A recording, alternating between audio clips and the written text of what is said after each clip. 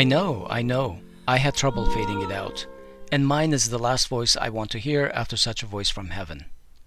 But nevertheless, welcome to the Armenian News Network, Grung. I'm Asbed Bedrosian. In this Conversations on Grung episode, we'll be talking about music, art, and all the things that make us human beings, and specifically Armenians.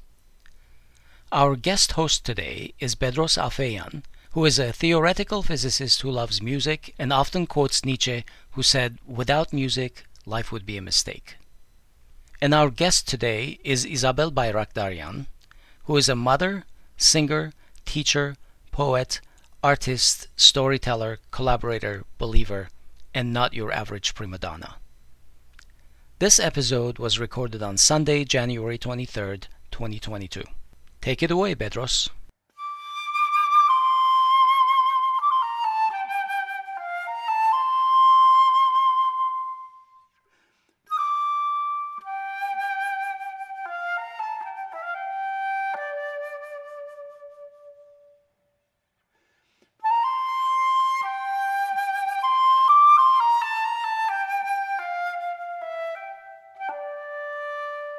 Internationally acclaimed soprano, Lebanese-born Canadian-Armenian-American Isabel Bayraktaryan has released an album that draws on 5 generations of her family, from her great-grandparents to her own children. Well, I was a child once, where she was a child, 15 years later, namely Beirut, Lebanon. And we both sang as acolytes in the Armenian Apostolic Church. We sang the same mass, the same ancient hymns, wearing the same robes and sliding around in the same hand-me-down slippers. Then we both left Lebanon and settled in Canada, Montreal for me, Toronto for her, finished high school and studied engineering in college, many years apart, mind you, and now we're both living in sunny California. Somewhere in the middle of all that, of course, she became a famous opera singer, and I did not. But we are both still very much Armenian, passionately devoted to music, so I thought, what a wonderful opportunity to talk and explore what makes her tick, how she came to choose music and singing over biochemical engineering, how she views those decisions now, what are her favorite genres of classical music, how she prepares, how she maintains her voice, how she does the musical scholarship to unearth and dust off over 100-year-old village songs, intonations, accents, traditional renditions, resurrecting Agen, Ani, Bitlis, Dikranagerd, Bardizak, Bursa, Van, or Gesaria, among many other ashes of the Armenian genocide, as well as parenthood, being a professor at UCSB, and in her spare time, a diva, a superstar, and an award-winning international recording artist. Hello and welcome, Isabel. I'm delighted to be in your company. Thank you so much, Bedros, for that beautiful introduction. I'm extremely humbled. But there's still more to who I am than what you listed. You forgot a cook and a chef. I love cooking as well. And that's also part of tradition, isn't it? Absolutely. So, Isabel, we have met on a number of occasions in the past. I first learned about you from my mother, who was excited to hear that you were from Zahle when you won your first international competition, and CBC was all over it. Your album, Joyous Light, made an indelible impression on me, and that reverberated in Atom Egoyan's film Ararat, which I reviewed for Grung, which I remember, if I remember correctly, was 20 years ago now. I also remember the album and movie The Journey Home, Precious. So let me start with some questions for our audience are going to want to hear. How did that journey back to Armenian music happen?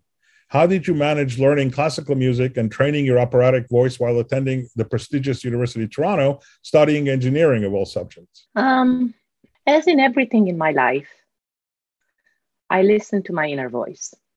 It has often defied logic, but I feel kind of like a fire in me.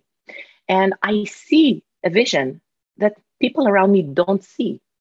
Thankfully, I've grown up in a very supportive family, and they've never put me down and said, "Oh, no, that's not possible." I've grown up with the encouragement that you can be anything you put your mind to, regardless of gender, thankfully, though I come from a very patriarchal society, of course, and that has not been the case to me. Mind you, part of it has to do with the fact that I came to Canada when I was young. I was 14 years old. So the dogma of you can't do this, you can do that, hadn't really been solidified in me. So I was very much a free bird. And with that free bird mentality comes curiosity and never limiting yourself to one certain thing. By the way, that still is my personality until today, actually, the free bird and how important freedom of spirit is. So looking at what I was good at, I was good at a lot of things, if I may say so humbly. I really was, because I was very good in athletics. When I was 12, I won the first prize in Levam in bicycle, in cycling. I was the champion in Lebanon for cycling. I was always good in maths and sciences, just took that for granted, actually. And singing, I've been singing in church, gosh, from conception, honestly, until now. So what to do in university, how to choose my degree in university was number one, it was a no-brainer because I had a full scholarship to University of Toronto. And so that, and in engineering, the women are encouraged to apply, of course, in the field of STEM. And singing was never really an option for a career. And I find the performing arts usually is not something on the forefront of thinking of immigrants, right? When you have gone through the experience of leaving everything behind, moving to a new country, new language, stability is something that you instinctively seek. And you see the family struggling to establish themselves. So art sometimes is considered, unfortunately, it's considered a luxury or trivial, whereas something as stable, quote unquote, stable as an engineering or medicine is more desirable. So I'm sure that went into my thinking when I was thinking of applying for engineering. I'm also a Taurus. I happen to really like to have my feet on the ground and just that owning the space I'm in. So engineering was easy. But what kind of engineering I chose it should be a foretelling of who my soul is. I didn't choose mechanical engineering. I did not choose electrical engineering or chemical engineering. I thought, how can I spend the rest of my life with objects and materials? I need to be with people. And I need to, most of all, more importantly, I need to help people. And biomedical engineering really appealed to me. Actually, the second below that was aerospace, because that was so new and I really wanted, but that space. But biomedical engineering really, really resonated with me. I have two brothers who are doctors. And traditionally, I come again from a family of midwives, very well-known midwives back in Dörtyol and Iskenderun. So that has always been in me, the caring, the nurturing, the healing, most of all the healing. So that appealed to me immediately. It was part of engineering science, even more difficult than other engineering degrees. But something interesting happened. First year of engineering, I was not happy for the first time in my life. I said, why? I said, it's because I'm only concentrating on my studies and there's no music in my life anymore. Because I wasn't singing in choirs, the course load was intense. And immediately, the second semester, I was at the Royal Conservatory of Music saying, I need to sign up for voice lessons. And literally, I went down the list of the teachers who were accepting students. I had no clue about the whole system, who's a good teacher, who's not, and went with a person that resonated with me. I stopped on that name. I had no idea if it was a male or female from the name, actually, you know what I mean? But I stopped there. And she was my first teacher up until I switched to another teacher in New York. I've just had two teachers in my life. So again, being led by this inner voice that said, you must do this. And then it wasn't an immediate overnight thing of, I need to change the course of my life. I will say my teacher at that time, she said to me, Isabel, you make sure you finish your engineering degree. She didn't say, quit it. You have a great talent, pursue it. I mean, her father was also an engineer. Her brothers were engineers. So she knew how fickle this business is, the arts, and how more often than not, you are at the mercy of somebody else's opinion. And if you're not coming from a strong, secure place, you can easily be shredded by the negativity, by like you're putting your worth in somebody else's hands and their opinions. There's not even it's not like you can't even prove that you did it right. It's not like a yes or no answer. It's very subjective. So it can truly cause emotional harm. It can destroy you. Well, you're saying it right because I have to be more, diplomatic because this is what I do, right? But she, and that was one of the best comments because it kept me grounded. And you know what? I won the Metropolitan Opera competition in my senior year of engineering. Senior year, I was preparing my thesis. And I can go on and on. The whole podcast could be about that experience, how surreal it was being in New York City in my hotel right in front of the Metropolitan Opera. And instead of worrying about my notes or my nails or what I'm going to wear or I was doing my final, my exams, which my professors were faxing to me at the time. We had no internet, right? They were faxing it to the hotel front desk so that I could finish it and submit it. It was surreal. However, going back, would I do this all over again? Absolutely. Because having that degree gave me a sense of self-worth that I'm not only one thing. I'm more than this beautiful gift that God has given me. I have many other talents. And the one thing that it helped me is like, there was no desperation. I had fire in me, but I wasn't desperate for it, which meant that I've always approached this with joy. What gives me joy? That's what I'm going to do. Nobody is ever going to force me to sing something I don't feel comfortable singing.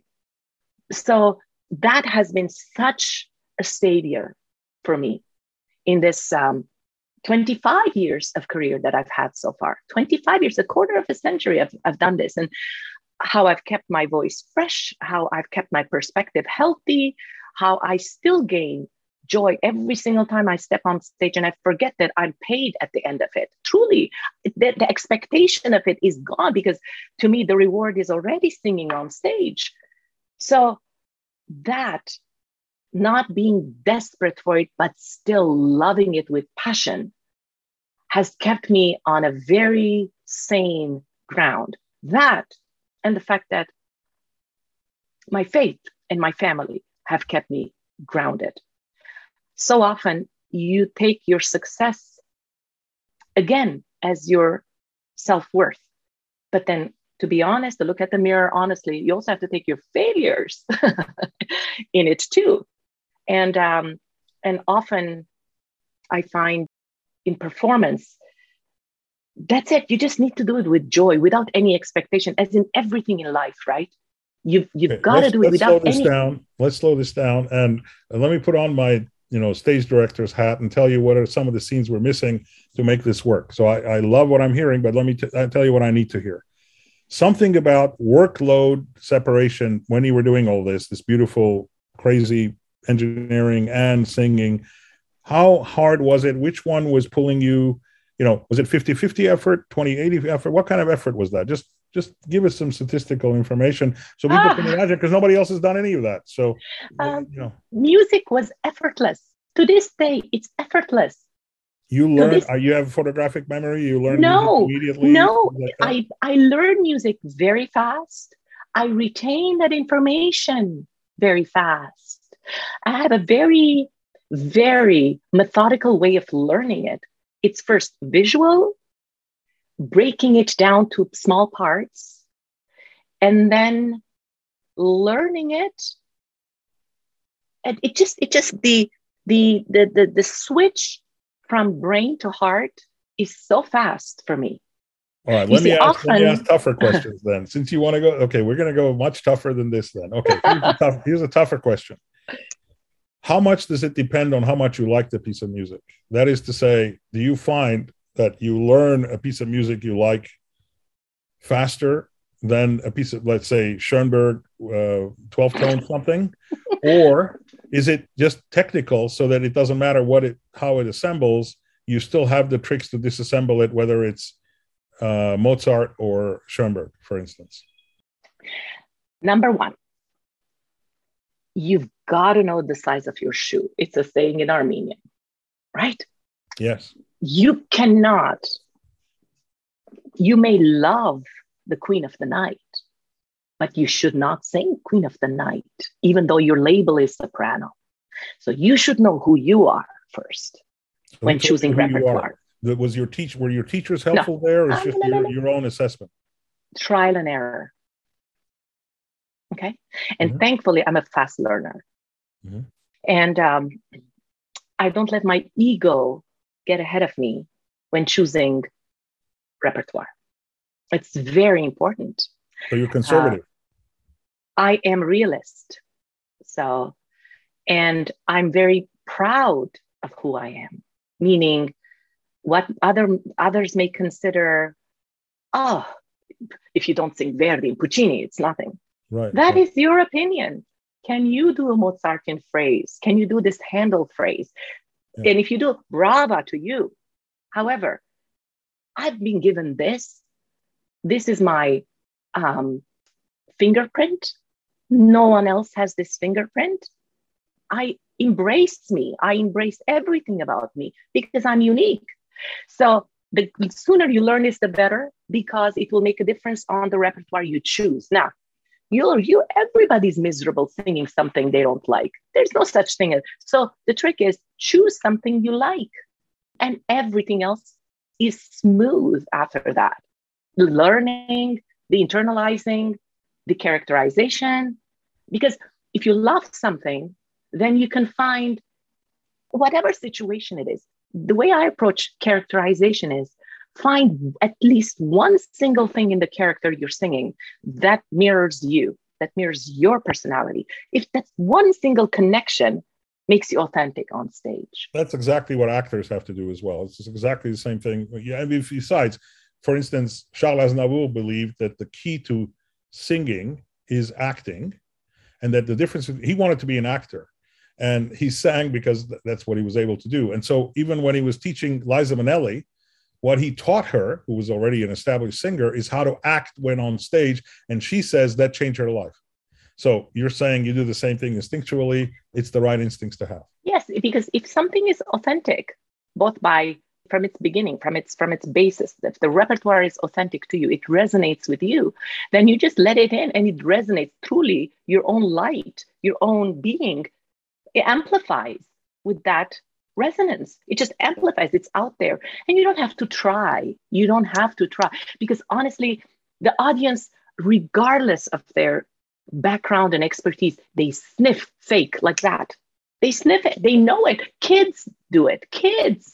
Children are known, to zone out if something feels fake to them, and are very much engaged if it's alive. So that's what I would say. So on this subject, there's a million subjects we can go into here, but on this subject of choice, I have a couple of questions. For instance, in my case, I didn't like Bartók's string quartets, and a good musician friend of mine in grad school said, listen to them carefully, you're going to change your mind. And I did. So I realized that by listening to them, I could actually learn to like something, which at first sight I didn't like. Have you had such experiences, and do you relish that? And what are your thoughts on that? So involving your mind, if your heart isn't engaged, sure. Yes. I mean, not everything has to come straight to the heart for you to feel the punch. Sometimes there's a lot of satisfaction from mental stimulation. This is what I do now as well, like combining both the scholarly work as a teacher, just with the performance. But there's a time and place for everything, and I'm sure you didn't have that. You wouldn't have that perspective as a teenager, but you had it in grad school because you Right. had matured. So there's a certain amount of time and place for that. Absolutely. Yeah, I didn't want to like Bach when I was young because I thought, listen, I'm already doing math. This thing sounds like math. So I like Tchaikovsky. But then I realized, oh my God, I love Bach. Forget about Tchaikovsky. So it's an evolution. So I mean, you're comparing such different fruits. Oh my gosh, you need both at some point. Come I on. agree. That's why Yes. Beethoven is my favorite composer. So he's got both. But let me ask you this. So of the musical growth that you've done, for instance, just to stick to that thing we were just talking about, I know that you've ventured into South American music magnificently, and then French music, because I know your albums magnificently, and you've enriched Armenian music in a way that is just non pareil, as we say in French. So on parallel, how do you pick? There's no end. Spanish music. I also have your Spanish album. How do you make these bouquets or forays into forests other than the ones you already grazed in? How does that adventure for you? You want to comment on that? Sure. Yes. So as I mentioned before, I have a very curious mind. I love exploring, and I get bored easily, to be honest. I get bored very easily in life too. So, and the way I approach any kind of programmation, whether it's a recording or recitals or concerts, is what do I want to hear if I go to a concert? And the standard repertory has been recorded so many times. How many times do you need to hear the same song? How many versions do you need, especially nowadays, right? When we have access to all these recordings. So there's a couple of things I do. In concerts, for example, I try to bring a little bit of the well-known, to kind of lure in the new listener. But then as soon as I have them, the teacher in me comes, right? So I show them, here are the other possibilities that are similar to this, that have grown from this, so that the person who comes in is a very different person who leaves that concert hall. And now their palette is a bit more, and their vision is more expanded. That's what I like when I go to concerts. I don't want to hear the same old, same old. And for my recordings, as I said, I've been in the business for 25 years, and I have 22 records right now. I've covered a lot of the standards, but I also have been leaning towards the undiscovered ones lately, kind of giving voice to those who, for a variety of reasons, composers or repertoire that has been in the shadows, or presenting the standards in a new way, whether having them arranged in a certain way so that the ear all of a sudden goes, oh, that's interesting. I know it, but I don't know it. And kind of, again, creating something new, whether it's adding something to the canon of what sopranos can sing, and not just with piano voice, but a string orchestra or a string quartet or harp, flute, or even duduk and harp, things like this, adding variety and something new, adding something new, and not just going by the standards. And for example, in the middle of the pandemic, actually, I released a CD of the recording of mostly unknown Italian Baroque arias by composers Vivaldi, Hasse, and Gluck. 3 of them had written operas about our Armenian king, Tigran. All 3 operas were called Il Tigrane. And I didn't know that our king, Tigran Meds, was married to somebody called Cleopatra. Did you know that? No. But not the Cleopatra that we know. So that his title is The Other Cleopatra, yes, Queen of I know Armenia. this album, and you look very good on that album. So Cleopatra fits you well. She's in my DNA. Look at that. Exactly. You might have been her in a previous life. Yes. The blood of Queen runs in my DNA, so I am entitled to act 45 like AD. Okay, excellent. So things like this, where you unearth and you go into this scholarly work, which was something that I did not have time for before, because I was so actively singing most of the months of the year. But now that I have this dual role of teaching as a professor at the university, I have more time to do research. And then how wonderful, what a blessed position is it to be to research your projects, and then you get to perform them. I mean, this is heaven. Truly, it's just because you're picking something that fits you and then getting a chance to perform it. So this is the kind of work that has been the artistic, the creative work that has been the offshoot of my other creative work, which is performance on stage. So this is another creative / scholarly part that I've really enjoyed. Again, nothing is the same. It's there's something new added both to my life and to life of the listeners, of the audience, and to the canon, most importantly, the canon of what's available for other singers to perform. And that's important to me, that it's not just mine, but it's shared. And and that's basically the whole reason how the the CDF, the project after that, the Armenian Songs for Children, that's about. Again, it was completely drawn. Okay, you see a common theme here. Identity and authenticity have to meld together with who I am right now in this specific time and place in the whole space-time continuum. Yeah. So let me ask you. Most of my time is going to be spent stopping you a little bit, but I'm a traffic cop of an impossible situation. But we're going to come to your album, obviously. But I wanted to ease into it with my second question.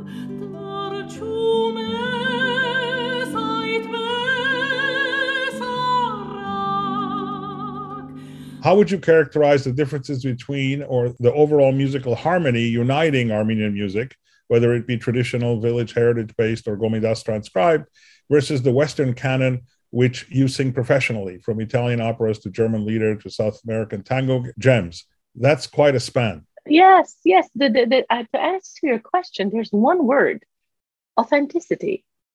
Anything you sing, anything has to come from a place of authenticity. You have to mean it. You have to love it and mean it, whatever it is you're singing. If you're singing in French, you need to savor that French language, which I love, and make sure you do homage to the beauty of the language and the meaning.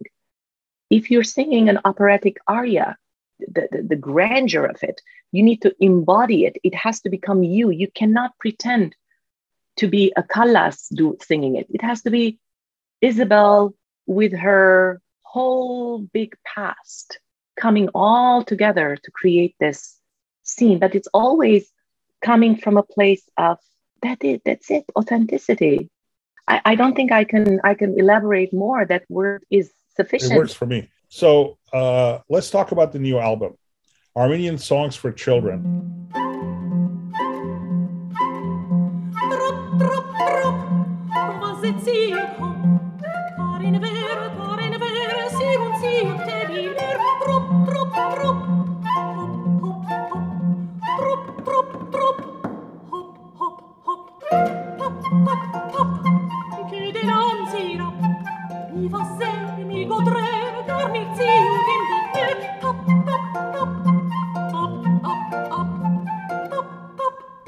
It is ethnomusicology par excellence. Bartok or Gomidas or Ravel or Dvorak have nothing on you.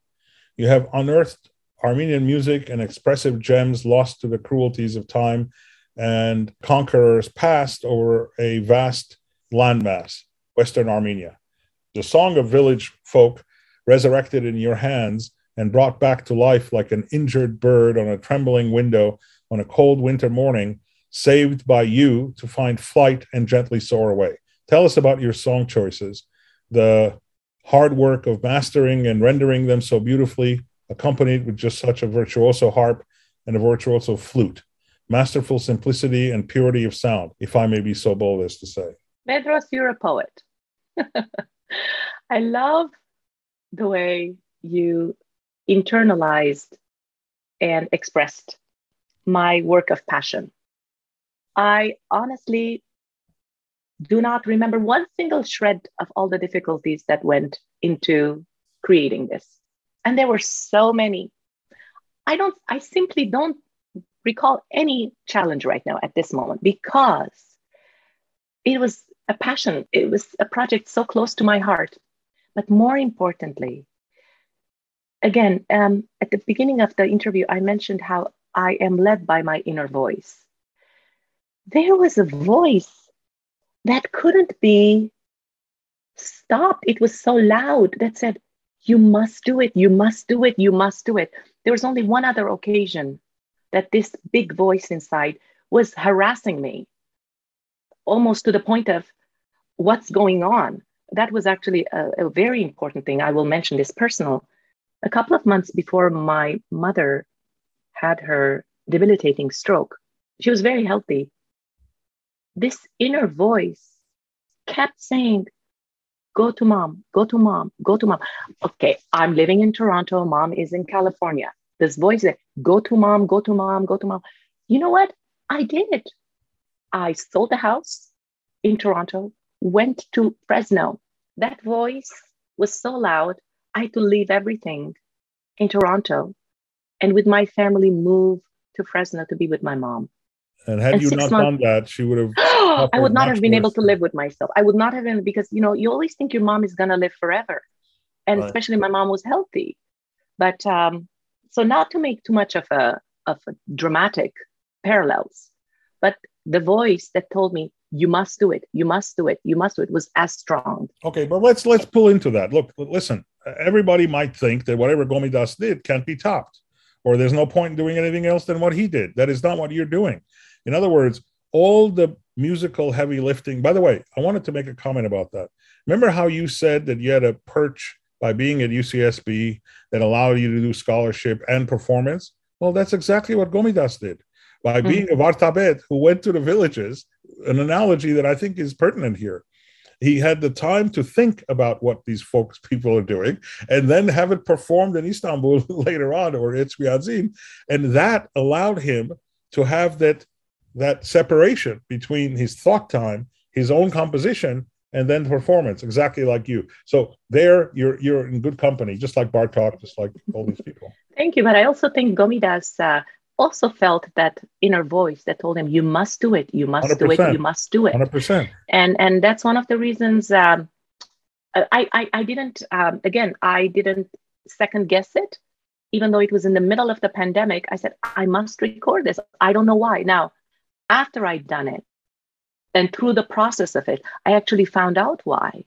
Because this voice, that inner voice, was actually the collective voice of my ancestors. Right. Saying, give voice to us, give voice to us, give voice to us. We weren't allowed to sing this. We were chartavads. We were killed. And the Armenian zeitgeist. It doesn't even have to be just your family. How about every Armenian you meet? How about every conversation you have? Every drink you have when you do chin-chin? What do you think is being said? What's being said is, who are we? How are we going to survive? What are our chances in the future? Your work makes that possible. So it's much more than your own family, believe it or not. It's true that ancestors made, in the sense that the whole collective, absolutely. Right. And the collective is what I had in mind when I was putting together the repertoire. Okay, what to put in here? First of all, I didn't want this to be a grab-all bag of songs and children's songs. Absolutely not. It had to mean something, and it had to unite. This is very important. We all come from the same source, right? But yet we act divided as Armenians. However, I wanted to say that at some point, as children don't care about these divisions. As children, we sing, we have fun, we're playful, we don't talk politics. I read something interesting today. Hate is taught. It's taught. Kids don't know that. So I wanted to bring it down to that level. What did our ancestors sing when they were kids? And what did they hear when they were kids? And that kids, it's not just Armenia, the homeland, the diaspora, and also historical Armenia. And which is why I went to of course, I had to include Gomidas's children's songs. We only hear his more dramatic and more shall I say, more the bigger repertoire, right? Leans on the lament and longing. But his children's songs are almost never performed. And then finding out, okay, what is the oeuvre of his students? And then coming down to Ganachon. Of course, Ganachon I grew up with in Lebanon, hearing his songs and singing them. And Mihran Toumadjan, who was a complete revelation to me. And so I definitely, the professor in me, enjoyed the fact that, I'm highlighting another teacher with his two of his 5 students, I should say. And then, to me, Ganachian represented diaspora. Gomidas represented homeland, Armenia, and Toumadjan represented the historical Armenia, the survivors of the historical Armenia. And hopefully, my hope was that by bringing this together in this theme, this all-inclusive representation would in turn wake in each of us a generational, almost like a DNA memory of who we were, who we are, and who the next generation will be. So on a practical side, I'll say, all this intellectual talk aside, I'm a mom to 2 kids, right? To 2 children, my daughter Leah and my son Ari. These kids have heard me sing lullabies to them every single night. And I make it as different as I can, all Armenian, of course, and prayers sprinkled in there too, But I am very much aware that most Armenian children do not have this when they go to sleep right now. Even as close as my brother, who I'm very close to, who lives in Fresno, his children aren't listening to this, aren't exposed to this while they're going to sleep. So even in my own family. So I thought this was extremely unfair. And for only 2 people in the world at night to get this. I mean, yes, I've sung it thousands of times, but it was actually this one as leaving a legacy to the new generation, because they won't know it if they don't hear it, right? As simple as that. If they hear it, then there's the link that has been restored with our past. That's it. They hear it. Of course, life is all about making choices. We all live with the results of our choices, right? They will have to make a choice. Do they continue singing this to their own children, or will they not? But at least I have now made it accessible for parents to learn it along with their children. I recorded this not in operatic keys. I really brought the key down to something that all of us can sing, because I didn't want this to be something that is unattainable. Like, it's too high, Mom, I can't sing this. None of that. I wanted it to be very practical.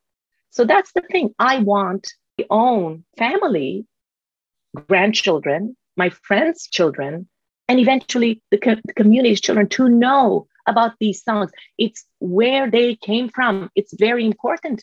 And music sometimes has a way of waking that curiosity, that identity, that pride, that you owning yourself. And then again, how did this all started? I will say this. When my son was very young and he just knew about YouTube, right? And one day, as he was like, but because I'm saying this, and I think the minute I start singing, for example, track number 3 on this disc is something that I've sung 7,000 times, maybe literally 7,000, just to my children every night, going from one bedroom singing to one kid, going to the other bedroom singing to the other. 7 to 10,000. That's the range. It's a lot, and it has this Pavlovian effect right now. By the middle of it, they go like that, regardless where they are. They just immediately go to sleep. I love it. One day, just before he dozed off, he said, "Mom, why don't you put this on YouTube so that other kids can also go to sleep if they can't go to sleep?" This is from an 8-year-old boy. Wow. And this is how it all started. He's now 14, and I remind him about this, and he's kind of, shy in this teenager way. Don't embarrass him. But that's basically it. It's just knowing that our great grandparents and our ancestors weren't these old figures or Right. adult. They were kids once. They were like you, just like you. They sang these Let's songs. rewind a little bit. So let me catch up on what I would have said to you had you allowed any room for breathing, but there wasn't. But that's fine. One is that Ganachian used to have a cappella choir in Beirut, just like Gomidas had it in Istanbul in the turn of the century. And that a cappella choir did its, he was blind already, but he did its rehearsals with a pianist accompanying them so that, they'd get the pitch right and so on. And that pianist was my mother. So when my mother was 9 years old, she played piano in Ganachian's choir practices when he was just beating up all these singers and getting the perfection that he was after. Wow. And so we grew up hearing those stories about Ganachian, and Ganachian's daughter's daughter was a classmate of my middle brother, Levon, whom you know, in our school. So we grew up with the Ganachian daughter's family who lived across the street from Central High School in Beirut, which is how small this world is. Okay, that's Ganachian's story. Her name is Shari. Now, I love this origin story. It's palpable. It's remarkable. Doesn't explain why you have a virtuoso harpist and virtuoso flautist on your. That's a little leap from what we've already covered.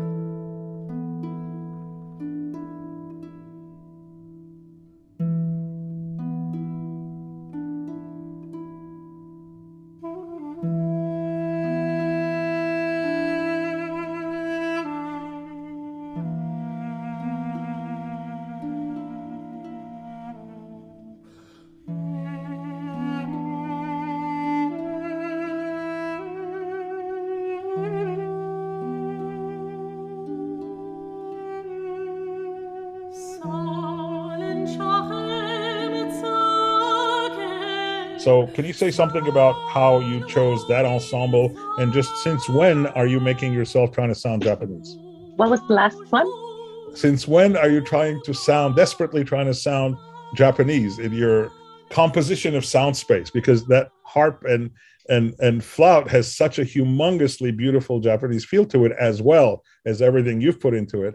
I thought if you'd stop to think about that, are you inspired by Japanese highly refined single reed instrument type of music, or is that just a happenstance? So when I collected this repertoire, obviously I had a lot more than what ended up on this recording, a lot more.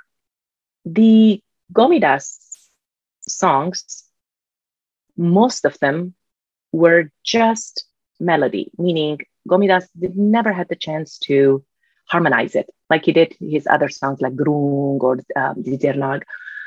Most of them were just the melody or excerpts, or even actually not excerpts, but fragments. For example, the second one, the 5 lullaby fragments, which I'll talk about later, they literally were 2 or 3 bars of this that he'd collected as little snippets that he'd heard various mothers singing. And the Tumajan also was only melody. And the Ganachian was the only one that had been harmonized, but it was not harmonized for my arrangement. So obviously what you would be hearing on the recording are arrangements. So when after curating the project, the next step was who was going to arrange them and to what instrumentation. Now, I already knew that the combination of flute and harp is present in almost all children music. If you pay close attention to what is considered light, lively, simple, innocent, those two instruments together cause an effect almost like a heavenly Elysian. There's a lack of aggression. Yeah, there's no aggression in those instruments. There's no thumping. Yes. Exactly. Though harp is plucking, it has more of a grand effect. And what's interesting is I had 2 very different composers do the arrangements. Artur Avanesov, who is one of the most brilliant composers we have today, and also one of the best pianists, actually. He is also a Gomidas scholar. So it was a no-brainer. I asked him to do the arrangements, which he gladly did. So he did the Gomidas children's songs. And now for the Ganachian, because it was something that was very close to me, actually, I did the arrangement with Ellie. That was my first foray into arrangement.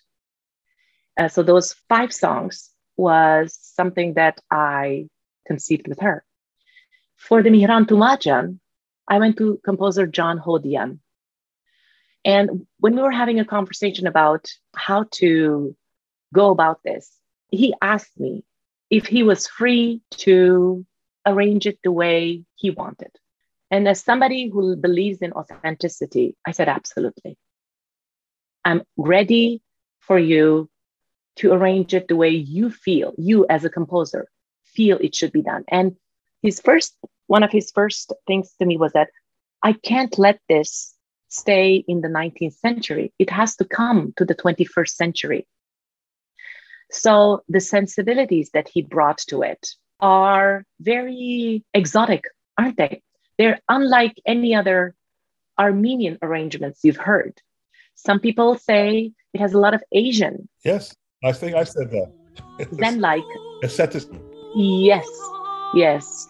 And then for example, one of the songs, Salan Chachem Suker, the cradle song from Botania, Bithynia, that has more of a Samson Dalila, yes.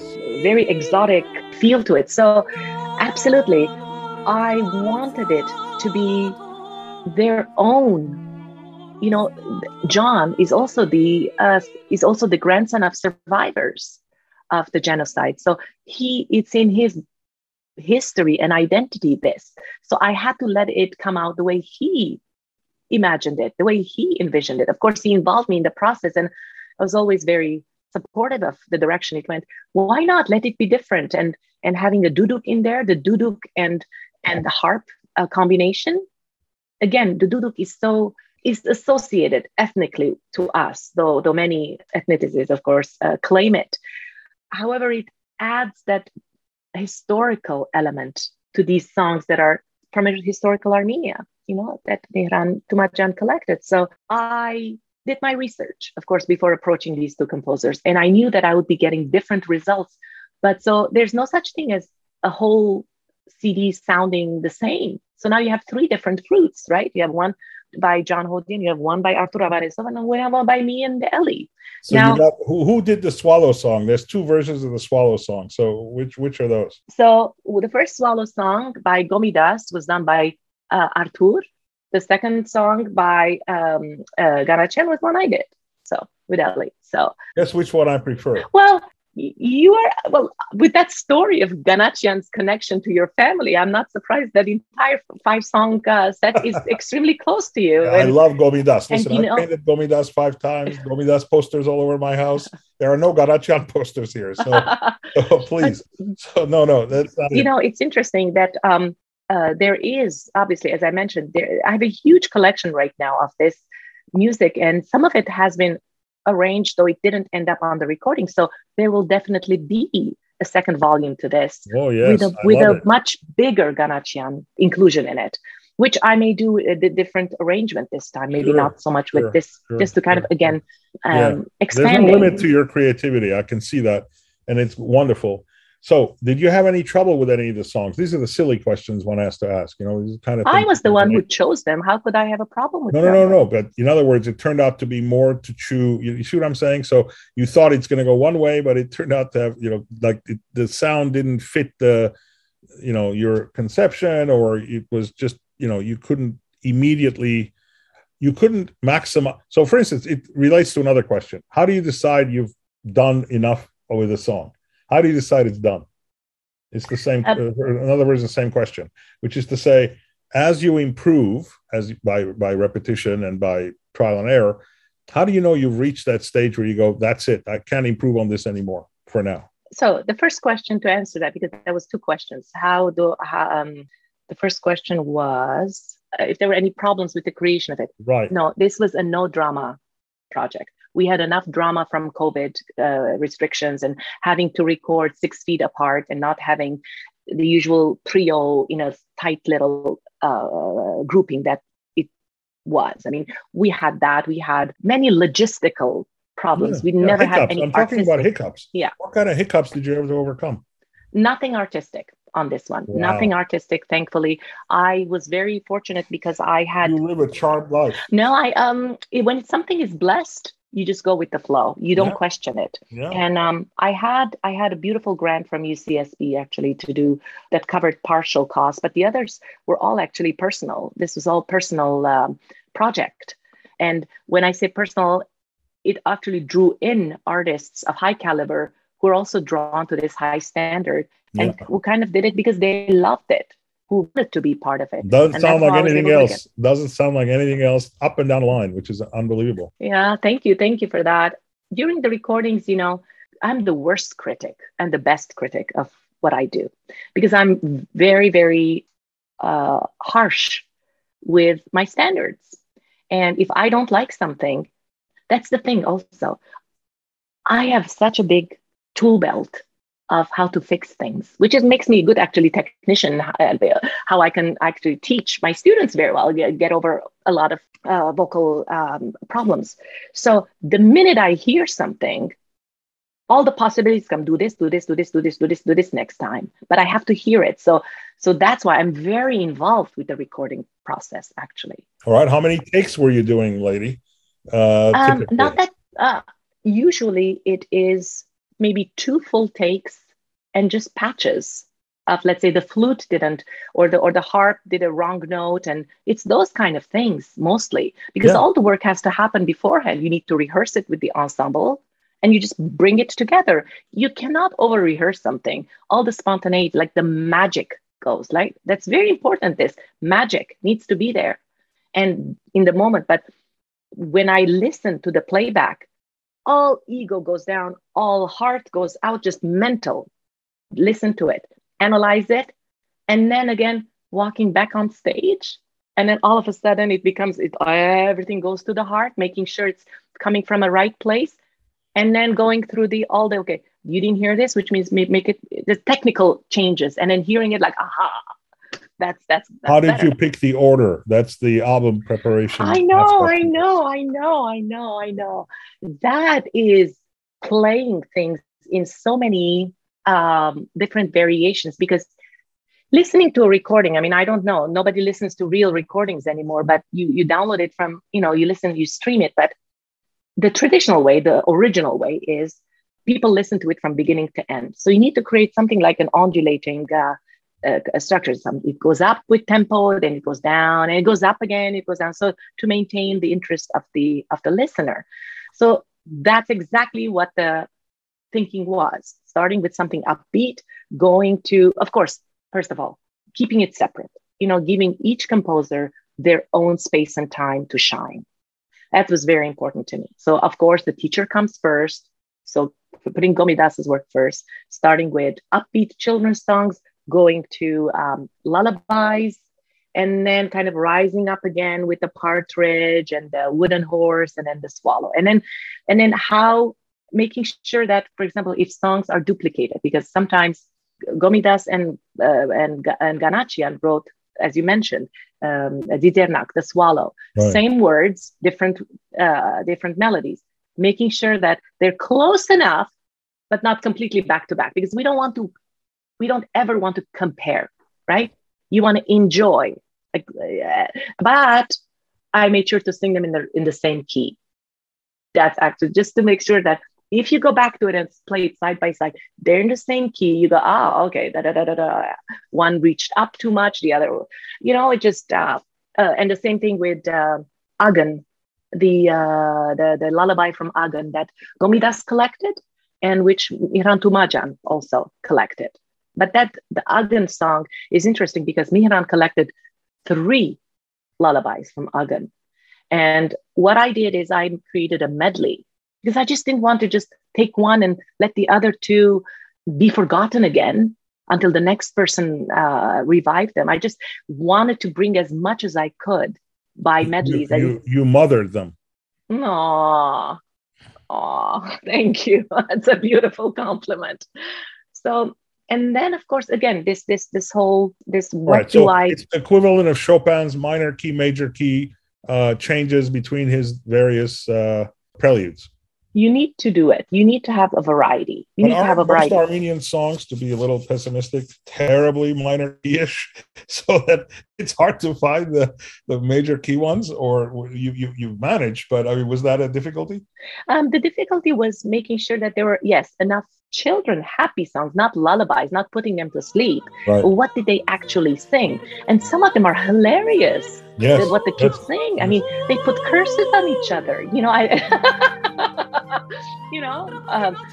Madrapazin Achka Gurna. You know, it's it's basically it's showing off. It's acting tough. You know, like little animals do it. You know, they play submission games, even though they're little bears, right?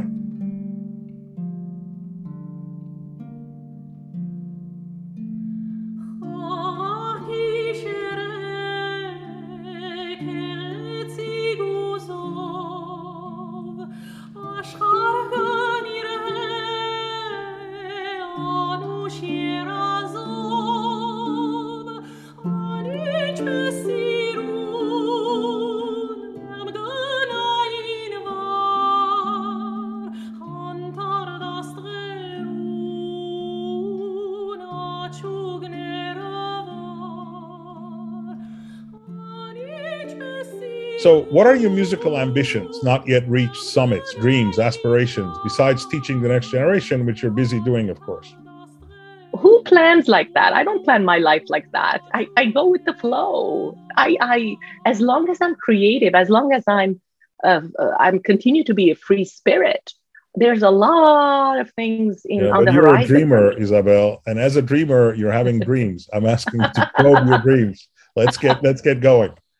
Oh, my dreams, artistic dreams, is to continue to produce repertoire, or to create and perform repertoire that deserves to be heard, that is currently undeserved or undiscovered.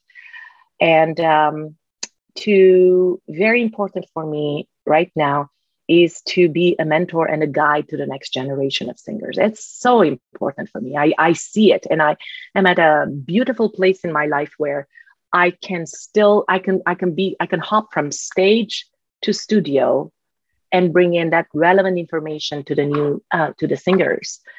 It's very important for me. And more and more giving opportunities to young singers. That's also something very important, whether that is through mentorship on stage, not just off stage, but like giving the young ones an opportunity. COVID has had a very, very catastrophic effect, especially on up and coming singers. You need the momentum. You need years of momentum to build. It's like a plane, right? For it to take off, you need incredible amount of power at the beginning and energy for it to lift off. And COVID just boom, cut that liftoff for so many. And even today, performance venues are counting on established names to bring in people. Nobody wants to risk their lives, I guess, going to see. We're not back to just going out there freely and enjoying music and experimenting and listening to new things. So, and one thing that I want to do again is eventually, whether it's through having my own festival, my own concert series, or even my own record label, inviting the young generation, giving them a chance to record their music. Like nobody has this chance anymore. No one. It's so difficult to create music and put out their music. So you're saying TikTok doesn't work for you? It was suggested. I sighed because it's like, no, it does not. Right? Not right now. Even though it sounds like a Gomidas children's song's name, TikTok, right there. TikTok.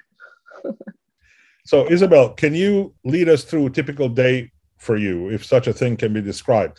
Say you're back home during the semester, UCSB is open, all the children are in school. What is your day like?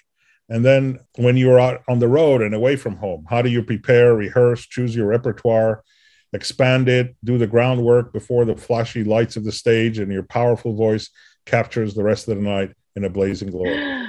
Oh, sounds so intimidating. I try. Oh,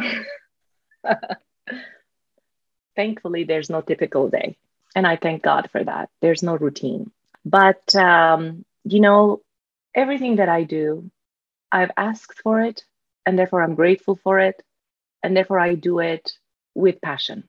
I love being a mom. I love being a mom. It actually that's a priority. I love the give and take. I love the teaching that I do. I love the love that I share with them, the journey of life with them. It is one of the huge blessings in my life. UCSB, I love teaching. I love teaching. I wouldn't have said this 15 years ago. I wouldn't have said it 10 years ago. So with teaching, you need to be, your reserves, your barrel needs to have been so full of experience, life, that it just overflows and you have to give in order to receive more. That's what I feel about teaching. You cannot go into teaching when you are still taking from life. When you are overflowing, you're supposed to be teaching. And that's what I feel. I have so much to give them. And I get rewarded with more because I am giving from this. Oh, it's overflowing. It's not even called giving. My gosh, that has been a beautiful, beautiful direction that I never consciously thought about it. I never really thought that I would be a tenured full professor at a university, never worked towards it. I was in the moment and this opportunity came, which started just as a lecturer, actually. And it just quickly, obviously, progressed. But one of the many perks of being at UCSB is that I'm the director of the opera here. So I direct, for example, this year, I'm directing the Magic Flute. And it is a very new and interesting version where I've had it again commissioned for a chamber ensemble to accompany it. Instead of a full orchestra, it's 9 musicians, 9 students. I have singers singing double cast roles, meaning I only have 7 singers because we're a very small program. And I have acting, it's a puppet show. It's actually by the theater and dance department who are using puppets big and small to act the part. So it's kind of bringing together 3 art forms: instrumental music making, singing, and acting and theater, to bring the same story interpreted in 3 different ways. It's just creating no boundaries. So, and this is actually going to be going to New York City for a tour, in association with New York City Opera, thanks to my friend Konstantin Orbelian. He invited this group to perform as part of their New York City Opera's outreach program. So, it's incredibly satisfying for me to have my creativity, my experience going to this, coaching singers in Mozartian singing, coaching the instrumentalists, putting a show together. And trust me, that's where engineering comes in, where you're super efficient with budget, with timing, with putting a show together. And, another satisfaction is seeing my students excel and get into these wonderful graduate programs and win competitions. And that is a huge, it's like raising your kid and seeing them successful. Truly, I feel like that. And then the best part is sneaking in any moment I can get to learn my new music. But thankfully, we go back to the original conversation. I learn music so fast and it gets internalized in me so quickly. And truly, I'm saying this, I used to take it for granted. It's not until I started teaching, I said, oh, you've got to teach somebody to do this? Okay. You need to teach somebody to sing coloratura because it came naturally to me. You need to, all those things. Break it down. Yeah, you got to break it down. What an advantage I had. So, and then coming to life, and any opportunity I get to be on stage to come, and that's a completely different part of me, right? That's like my soul comes out and sings. So as a mom, my heart is singing. As a teacher, my mind is singing. But as a singer on stage, my soul just comes out and says, thank you. And it's like, there's a bit of a poet in you too, I have to admit. Now, so Papagenia is a puppet? Everyone in the show is a puppet. Everyone in the show is a puppet. The Queen of the Night is a puppet. The three ladies. Music box, the magical music box thing is a puppet? The magical that is going to be a Celeste playing and aside. Excellent. Yeah. Okay, so moving on.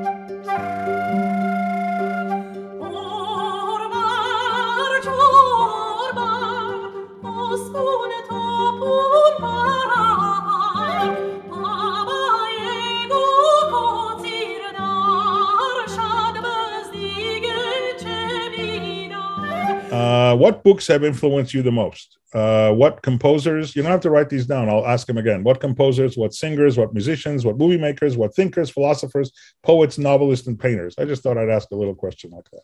What books have influenced you the most? Paulo Coelho, his books. Okay, all of them?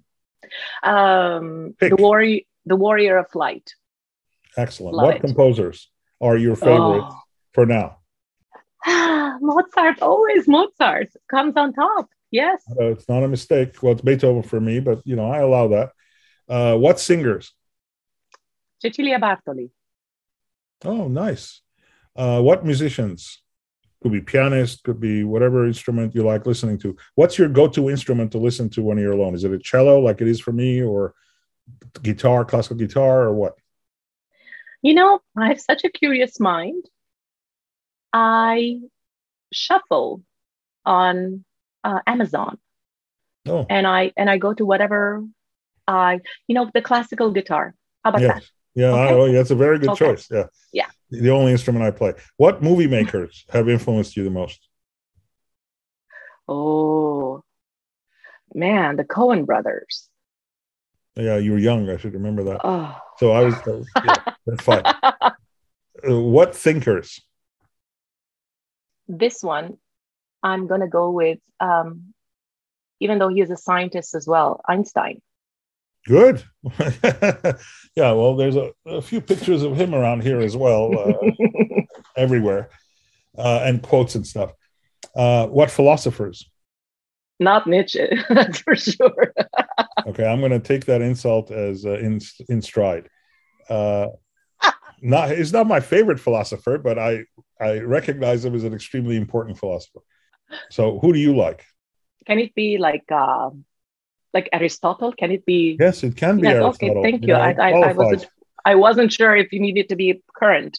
No, you didn't respect that rule of the Coen brothers, so why start now? So, it's current. Exactly, it's current. That's current. I didn't ask it. You made it current. Oh, okay. For it. Go ahead. The ancienter, the better. So Aristotle, you like? His Poetics, I suppose, or any of his writings related to art. He tried to have a theory of art, by the way. How about poets? Canadian. I'm going to go with Canadian. Atwood. I know she's a novelist, but also she has yes. All right. Margaret Atwood. Yes. Yes. By the way, earlier when you were talking about being free, I had a desperate need to tell you, do you know Leonard Cohen's song, his most famous song, which is about all his life he spent his time to try to like a bird on a wire to be free. Do you know this song? Of course, like a bird. Yeah. Yes. To be free. Yeah. So that was it's so important. That's this concept of freedom. I know I'm interjecting, but no. It's come back again and again. It's never free. Freedom is never free, but it's so essential to keeping your essence. Freedom is elusive, and the fact that you pursue it is a charming quality you should never lose. How about novelists? You're going to go back to that fellow again? The South American? I like him. You don't like him? Fine. I'm not going to say anything. How about painters? Painters. You. What painters speak to you? Besides that, what speaks to you? Oh, very funny. What speaks to you? I will say this. When I was growing up in Lebanon, we had, middle of the war, we had huge books of Impressionists on our table. And we had no chance for internet, nothing. And I would pour through that book, that illustrated book. So the Impressionists. So Monet, Manet, one of my favorite jokes is Herb Caen told this. It's not my joke. Herb Caen told it in the Chronicle once. Two people are at Musée d'Orsay in Paris, and two American women are talking, and one of them says, Monet, Manet. I've heard it pronounced both ways. Okay. Now, I know you write poetry yourself. Can you read something of yours here on the air for your fans? What I will read instead is something from a song. I did not write this, but I feel in Armenian, one of the lullabies in this recording speaks so much to me. I know the English translation. I'll read the English translation afterwards, but it was very difficult to translate that to English because the Armenian words are so succinct, and you would understand it if you said it. It's the following. It is the lullaby from Putania called Orim Orim. So, Orim Orim Orim Ororot Tanim Suprishtagnern al Bahaban Tanim Janigas Oror Oror Oror Oranter Boski Oranter Oski Gamarter Arzat Yavrugas Oror Oror Oreres Orerut Oreres Orerut Acheres Acherut Anushigas. So I cannot imagine a bigger blessing a mother can give upon a child, right? Saying, sleep, I lull you to sleep. I place you under the holy angel's protection, my beloved little child. Sleep, sleep, your cradle is golden, and its arch is made out of silver, my dear little child. Sleep, sleep, I wish you a long life. I will always watch over you, my sweet little child. Now, I did all the translations for this recording, all of them. It was my first time doing translations for CD booklet. And this one was so poignant to me because, come on, Oreres Orerut, Acheres Acherut. It's very simple. It means, may the days of my life always be with your days of your life. Acheres Acherut. May my eyes, may they always be on your eyes, meaning you're always around, you're always visiting, you're always healthy, you're always alive. Our eyes locked would have been a way to translate that. Our eyes locked, but that's too romantic. Write it down. No, it's not romantic. When the mother is saying it, it's not romantic. Our eyes always locked is not romantic. It's a wish. It's may our eyes be always locked. That is not romantic. It's a prayer. But also, I will always watch over you is also beautiful. But that's well, I agree, but it's more of a, what's the word I'm looking for? It's a task. Our eyes be always locked is not a task. It's a blessing. It's a permanence to it. The subtlety is that if you say, may I do this, or I'm going to do this, that's an action, and then there's a failure. May our eyes always be locked has no failure mode. That's where the poetry of it is. But anyway, and the next one was Acheres, Yankis, Yankis. What was the next one? No, there's no Yankis, Yankis. Well, there's something. There's another. It was Oreres Orerut. Right. Now that's extremely poetic. So may my days exist only through your days. That's what that means. It wouldn't have fit. To fit on the page. I can't help you, lady. I can only do the best I can do. All right. Yeah. But anyway, so we can talk about translation if you like. I've translated Neruda poetry to Armenian, which I think sound better in Armenian, and so we can talk about that if you like sometime offline. So, and you knew I was going to ask this. Can you also sing one of the bird songs from your wonderful and enchanting album of Armenian songs for children? My favorite, incidentally, among 28 of other masterpieces, is the lament or sorrowful song full of chagrin serenade. Sing one for us, Isabel. Let's listen to it, as it would be a better thing. Well, we're going to listen to it, but if they can hear your voice do this like that, they will hear the authenticity. They will hear or anything. Or how about Derva Ormia? Do you want to sing Derva Ormia with me? No? So the thing about singers is that we are not like instrumentalists who press a button to sing. The singing requires warm-ups, vocalizes, and definitely no speaking before singing. And we've been talking so deliciously the last little while that the singing voice that usually comes out will not be the same. So it's better to hear it. Yeah, but it'll be recorded. closer to their voice. They will be closer to your listeners' voices, and you lure them in. Good try, Bedros. Good try. Yeah, I have no chance here. Okay, well, let me just say thank you, Isabel. The Armenian nation thanks you. You're a national treasure and a wonderful podcast interview, my first. All right, we'll leave it there for today. Thank you, everyone. Thank you. Thank you, Isabel.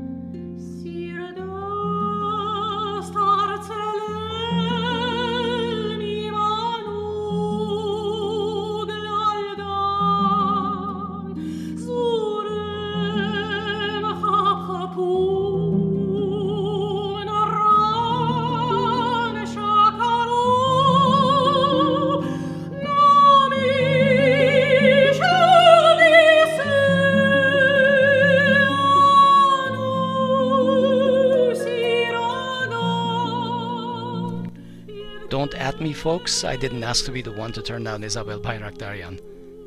It's an amazing album, and I haven't stopped listening to it since I got it.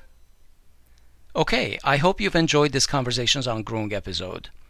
As always, we'd love to hear your thoughts.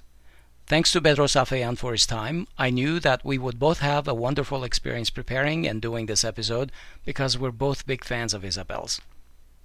Thank you for supporting us at Armenian News Network Grung. Don't forget to subscribe to our channel on YouTube and follow us on Twitter. On behalf of everyone in this episode, we wish you a good week. Thanks for listening. We'll talk to you soon.